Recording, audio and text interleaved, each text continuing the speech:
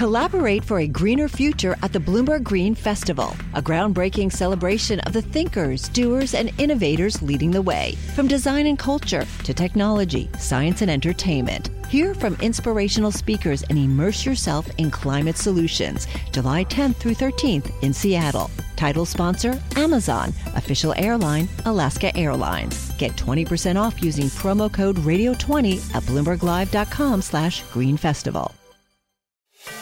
Welcome to the Bloomberg Markets Podcast. I'm Paul Sweeney, alongside my co-host, Matt Miller.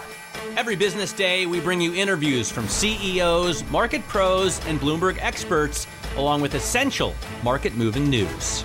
Find the Bloomberg Markets Podcast on Apple Podcasts or wherever you listen to podcasts and at Bloomberg.com/podcast. I want to get right away to our next guest. A lot to cover here. Abhay Deshpande, founder and chief investment officer of Centerstone Investors. Abhay, thanks so much for joining us here. We got a lift to the market here, but I'm going to say year to date, one of the primary characteristics of this market has been uncertainty/volatility. How do you deal with that in your portfolio? It just seems like we're getting major moves pretty much on a daily basis. We have a VIX at just above 30. How do you deal with that in your portfolio? Well, good morning, first of all, and thanks for having me. And at Centerstone, we're bottom-up investors, so we go stock by stock. One of the biggest, risks to a portfolio this year has been, whether or not you have exposure to Russia, which we don't. Another risk that's kind of, you can see it overnight, for instance, in China, is how much exposure do you have to Chinese stocks, and we have zero. So in that sense, even though, the markets are down a lot, our funds are, down, slightly. So for the most part, just being away from the riskiest parts of the market, it works against you. For instance, in 2021, where many of those stocks did fine, or even better than fine, and then in the other environments, it's good to be away from risk. And our style is such that we tend to be somewhat cautious when it comes to balance sheets and management teams. So in that sense, just kind of by coincidence almost, we don't have that much exposure. Let me ask you then about growth, because I'm assuming that you're exposed to the economy, the U.S. economy. What kind of growth do you expect? Are you worried about a recession next year? Yeah, I think to me, and take this with a grain of salt, because I'm a stock picker. I'm not a geopolitical strategist or whatever. But this reminds me a lot of September 11th, in the sense that the U.S. economy, or the global economy, was already weakening in 2001 when that shock happened. And then there was a response. The market rebounded, but then the ramifications of a weakening economy with a slowdown and whatnot meant that the stock market had trouble for another year, or even a little bit more. And I kind of, so far the playbook of the late 90s and early 2000s has been, the one to use. And I would not be surprised that there's some sort of peace deal or something later this week. The stock market has some lift. But the damage has kind of been done. I mean, we've got a massive amount of inflation pressure. It's just been added to. The economy's already weakening. The stock market, in Europe, the stock market's at 12 times normalized earnings with a 3% yield. So one could make a case that they're somewhat, better positioned to handle this. The U.S. market's at 20 times earnings with a 1.5% dividend yield. Are there opportunities that you can tell us about, that you can share with us as bottoms-up stock pickers? Is it something that you're pumped about as you come into work on this Monday? We have a whole bunch of companies that are. So I'll just focus on some that are in the United States or that are easy to buy in the U.S. markets. We have a bunch of companies that I like. Where we have, they're kind of isolated. The outcome is more dependent on management's decision making rather than interest rates and what happens in Russia. One good example is CDK, which is a software company that provides, basically customer management, inventory management tools to the auto dealerships in the United States with a big, 50-60% market share, depending on which region. Another company is Perrigo, which I've talked about before, but they're recovering now. They're a manufacturer of private label generic drugs in the U.S. Convenience store, like basically the Tylenols and stuff that you would get off-brand in a CVS or an Amazon. They're again about 50-60% market share. What's the ticker? That was so that's Papa Romeo Golf Oscar, and the other one is Charlie Delta Kilo. Abe, are you in the reopening trade kind of business? Because I just spent a week out in Utah skiing, and it is wide open out there. The economy's ripping. It is the best attendance year they've had ever. Are you in that reopening trade? That's nuts. Yeah, I'd say directly we're about 25% exposed to reopening stocks, another 25% that would be considered some hybrid, but mostly self-help companies that are undergoing some, like these two companies that I mentioned, undergoing a lot of management help to reorient these companies that have also been somewhat buffeted by COVID. So roughly 50% we have exposed to the more of a reopening story, and that's globally, not just in the United States, but in Europe, parts of Asia. And the remainder of the portfolios are essentially, we have gold, treasury bond or treasury notes, cash, some growth type companies. But it sounds like you like companies that have sort of self-reflected and reassessed and are executing on that. Yeah, I mean, I would much rather have a business where the outcome is dependent on their own actions rather than external factors. Right. And that's the bulk of our portfolio. All right, Abe, thank you so much. We always appreciate getting a few minutes of your time. Abe Deshpande, founder and chief investment officer of Centerstone Investors. Collaborate for a greener future at the Bloomberg Green Festival, a groundbreaking celebration of the thinkers, doers, and innovators leading the way. From design and culture to technology, science, and entertainment. Hear from inspirational speakers and immerse yourself in climate solutions. July 10th through 13th in Seattle. Title sponsor, Amazon. Official airline, Alaska Airlines. Get 20% off using promo code radio20 at BloombergLive.com/greenfestival. We want to get right to our next conversation. This will be the conversation of the morning, if not the day, on Bloomberg Radio. Markian Lubkivsky, advisor to the Minister of Defense of Ukraine, joins us. He is in Ukraine as we speak. Mr. Lubkivsky, thank you so much for joining us. We'd really appreciate getting your perspective. What is the absolute latest on the ground from Ukraine? Thank you. Thank you so much for having me at Bloomberg. And the situation in Ukraine remained very hot. So a lot of Ukrainian cities are under attack of Russian aviation, Russian missiles. So this morning, Kyiv was attacked with the missiles, and this is terrible because they are trying to reach civil facilities. So again, Kharkiv is in terrible situation, but the most dangerous and the tragic, I would say, situation is in Mariupol, because Mariupol is blocked totally by Russian troops, and the situation there is very hot. So for your information, are you having any success getting refugees out, evacuating cities, or are the Russians continuing to bomb those passageways? We are trying to establish so-called humanitarian corridors from all blocked cities or from cities which are under attack. So we managed to establish around 12 such corridors, and we are trying to get people, Ukrainians from that cities to the western part of Ukraine, to Ukrainian border. So, but these people are under attack of Russians. They are shooting on them. Yesterday, American journalist was killed also because of Russians. Russians attacked him. They shot on him, and the situation is not so easy. So we are trying to assist our people. So for Ukrainian government, the most important thing is to protect our people, to rescue them. And that was also the point number one during today's negotiations with the Russian delegation.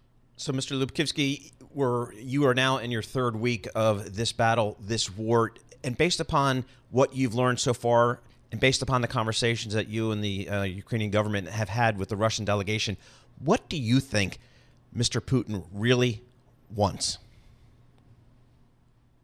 I think that Ukraine only only the stage in his intention to get more. I think that he wants to reestablish Soviet Union, and nobody can be secure right now. So my forecast is very pessimistic. So he will not stop bombing and attacking Ukraine. After Ukraine will fall, but we will fight to the end. Yes, he will go to Baltic states, to Poland, probably to Moldova. So this is his intention, and this is terrible. Yeah. So I mean, what we're hearing is that the Ukrainian defense has been much stronger than President Putin had expected. How long can you preserve that strength? Because clearly Russia has so much in terms of troops and armament that it has yet to bring to bear. Yeah. So today is the 19th day of our heroic resistance by Ukrainian armed forces, and Putin never expected that he will find such kind of resistance. And his plan was to take Kyiv or Kharkiv in 2-3 days. So, but that never happened. We still have enough power to protect ourselves. But from the other side, the Russian troops are numerous, and they are bringing a lot of weapons to Ukrainian territory. So that's why Ukrainian forces are in critical need of anti-tank weapons, air defense missile systems, ammunition, radars, and intelligence systems. So we're really looking forward to get all these tools from other partners. And again, this discussion around MiGs cannot take too much time, because if we will not get that assistance, it will be too late. If you do get the MiGs, no. If you do get the MiGs, sir, how will you be ready to fly them? Will you be ready to operate them? Will you be ready to maintain them? Sure. If we will get MiGs, we will close the sky over Ukraine. We will be able to operate them, to fly with them, and we will be able to shoot on missiles and protect Ukraine from the air, because right now we are quite good on the ground, and but the air side is still very weak part of our resistance. So, Mr. Lubkivsky, give us the state of the talks that you were having with the Russian counterparts there. Is any progress being made? Just give us a status report. So, our negotiations with the Russians took place today, and there was taken a technical break. So we will proceed to speak to them tomorrow. But our positions remain unchanged. So, position of Ukrainian side is to achieve peace, immediate ceasefire, withdrawal of all Russian troops. And only after that we can talk about some relations or political settlements. So I can say that at this stage there is no big progress, but negotiations are ongoing. And as a diplomat, I still believe that the negotiations are the only way how we can solve and how we can protect Ukraine from the Russian aggression. So you mentioned the threat from the skies. Give us your thoughts, or kind of the thinking within Ukraine and diplomatic circles, about a no-fly zone. What does that mean to you, and how important would that be? It is important, but I'm quite skeptical, because almost every day we are trying to close the sky over Ukraine, and this is crucial for us, because in that case we also understand all the threats which are coming with that for NATO countries. But from the other side, let me remind that yesterday almost the border with the NATO states was under attack because of missiles on the international peacekeeping center near Ukrainian-Polish border. So nobody is safe now, and I think that we are too late with all these discussions to close the sky or not.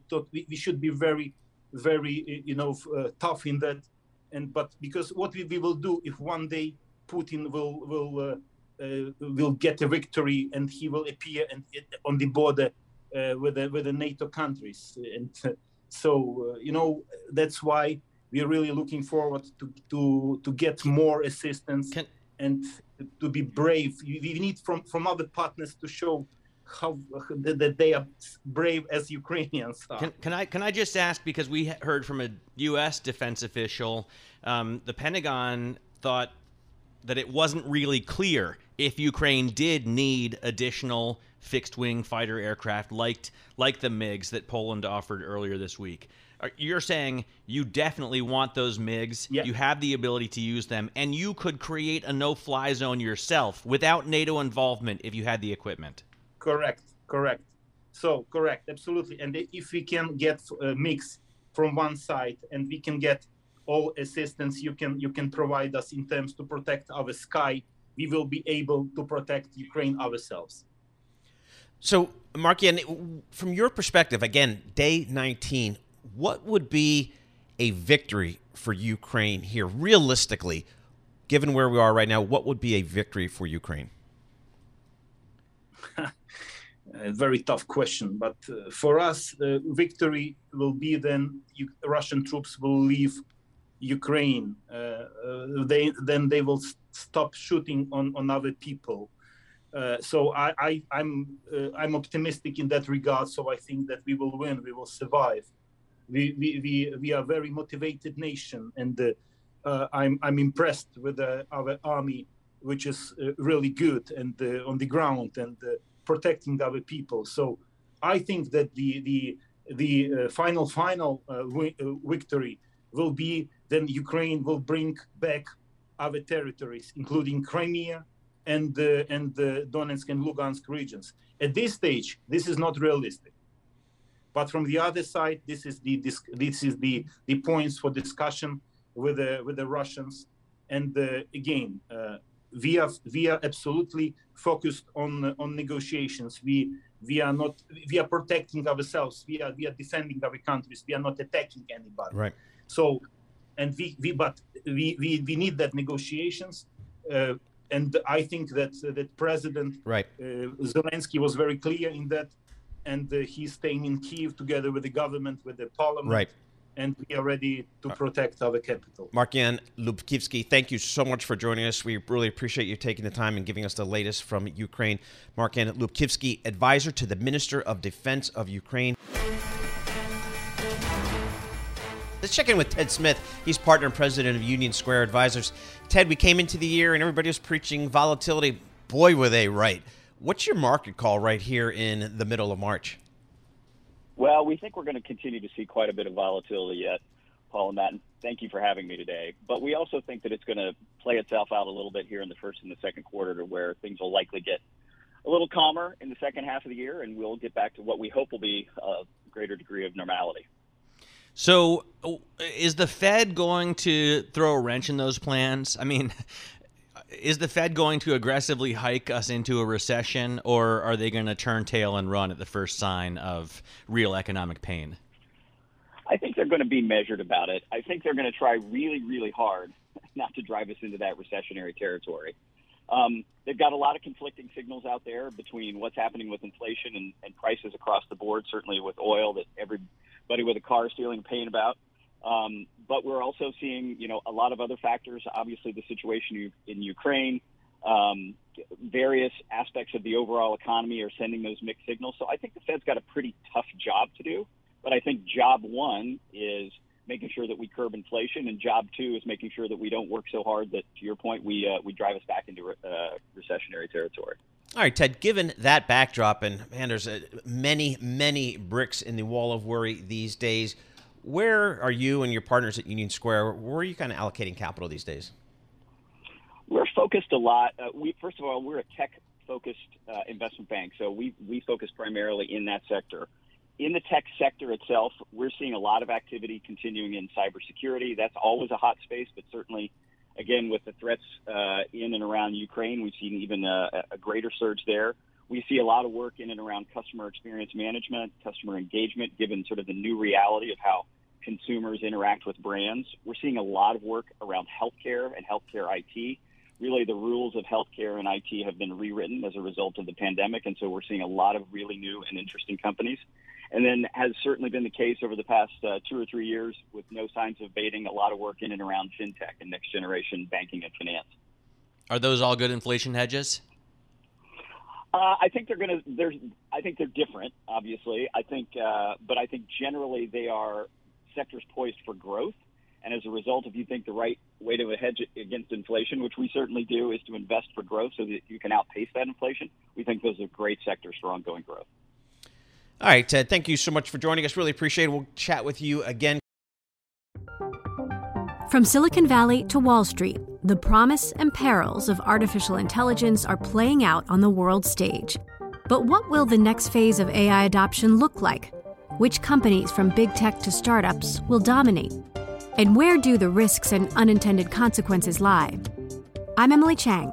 Join me at Bloomberg Tech in San Francisco, May 9th, to answer many of the industry's burning questions, alongside Snap's Evan Spiegel, Xbox President Sarah Bond, OpenAI's Brad Lightcap, top researcher Dr. Fei-Fei Li of Stanford, and many more. More details and just a few tickets left at Bloomberg.com/TechSF.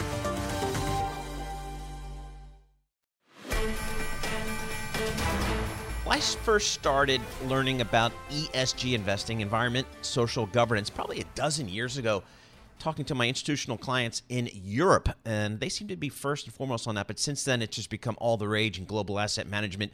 Investors want to invest in ESG-friendly assets. Jonathan Maxwell, he does this for a living. He's the CEO and co-founder of Sustainable Development Capital. Jonathan, again, ESG is a big, fast-growing part of the institutional investor marketplace, but I kind of feel like first with the pandemic and then now maybe with the war in Ukraine, it's kind of been pushed to the back burner. Just give us a status from your perspective of how this market is in terms of size and in terms of growth parameters. Yeah, thank you very much for having me on today. So we've seen a huge movement over the last 10, 15 years in sustainable investment. And one of the largest markets has been energy. There's been as much, if not more, investment in clean energy in the last 10 plus years than there has been in conventional energy, and we've seen that accelerate over the last 2 or 3 years. I think what's going on right now on a geopolitical front creates two directions. One, is a realization that an energy system which is 80% oil, gas, and coal, there's going to have to be a tremendous sort of rebalancing of energy sourcing in Europe and potentially in other markets in particular. That could be a short-term headwind for clean energy. On the other hand, clean energy, and in particular, being more efficient with how we use energy, bearing in mind that we waste most of it. Clean energy and energy efficiency, both very important parts of the sustainable investment model, I think are going to be enormously important to the economies of Europe and indeed of North America and other markets. Yeah, I can't. I can understand that. Americans are going to want to drill, baby, drill when they see the price at the pump, and that Europeans are going to be asking their leaders, "Why on earth did you make us so dependent on Russian gas?" And you're going to need to see restructuring due to that, but it seems to me clean energy just has a huge tailwind. I mean, how many people are going to want to be installing their own, solar panels and batteries, especially in Europe, as they face the very real prospect of their power getting cut? Right. Well, I think there have been I agree with you, and I think there are sort of three main drivers. And these drivers, by the way, I think affect the United States as well as affecting Europe. The three main drivers really have been about security or resilience, cost, and carbon. I think and security in the United States has been a long-standing factor, of course, with weather, Superstorm Sandy, Louisiana and Texas last year. So, severe weather events have been big problems for energy resilience. But of course, now geopolitics has really crashed home here in Europe. So decentralized energy, generating energy close to or right where you need it, decentralized, cleaner solutions are incredibly important. Second of all, by decentralizing energy, bringing it closer to where you need it, you lose less of it in generating it and transmitting it and distributing it. The way that we've built the global energy system is generally supplying energy into a centralized system. It creates incredible losses. There's an extraordinary number that where we're probably wasting between 60 and 70% of the world's energy somewhere through the points of generation, transmission, and distribution. So actually, to start with, generating it closer to where you need it, it's more secure and it's actually cheaper. And of course, along with the loss of wastage, it also reduces pollution and carbon. So those are really the three main drivers. It's lower cost, lower carbon, more resilient energy solutions. And that's really what we drive at with regards to sustainable energy investing. Lower cost, lower carbon, more reliable, more secure sources of energy supply. So, Jonathan, give us an example of maybe a recent investment you've made that kind of maybe goes to some of those issues. Yeah, so, in the United States, we have portfolios of solar and storage investments that we've made where we're generating energy, solar power combined with storage on rooftops, carports, ground mount, where we can link it directly into end buildings, and it dramatically reduces cost and carbon. We've got in the United States investments where we're recycling what would otherwise be pollution, so blast furnace gases coming off of steel mills and using those as the fuel to generate power and steam back for the steel facilities. In Europe, we have on-site generation using natural gas, biogas, in due course, hydrogen, ground and air source heat, solar. All of these technologies can dramatically reduce the amount of cost and carbon involved with generating energy, as well as increasing the energy security. That's on the supply side. On the demand side, change the way that buildings, industry, transport use energy. 70% of the world's energy is used in buildings, industry, and transport. Most people think about energy as the grid. Think about the end user. Right. So buildings, industry, and transport can use better lights, better heating, ventilation, air conditioning. And, of course, electrification of cars is a much more efficient way of driving cars, 75 to 80% efficient compared to oil from a well, 15 to 30% efficient. Jonathan, thank you so much for joining us. Always love talking about sustainable investment. Lots of opportunities out there. Jonathan Maxwell, CEO and co-founder of Sustainable Development Capital. Thanks for listening to the Bloomberg Markets Podcast. You can subscribe and listen to interviews at Apple Podcasts or whatever podcast platform you prefer. I'm Matt Miller. I'm on Twitter at MattMiller1973. And I'm Paul Sweeney. I'm on Twitter at PT Sweeney. Before the podcast, you can always catch us worldwide at Bloomberg Radio. From Silicon Valley to Wall Street, the promise and perils of artificial intelligence are playing out on the world stage. But what will the next phase of AI adoption look like? Which companies from big tech to startups will dominate? And where do the risks and unintended consequences lie? I'm Emily Chang. Join me at Bloomberg Tech in San Francisco, May 9th, to answer many of the industry's burning questions, alongside Snap's Evan Spiegel, Xbox President Sarah Bond, OpenAI's Brad Lightcap, top researcher Dr. Fei Li of Stanford, and many more. More details and just a few tickets left at Bloomberg.com/TechSF.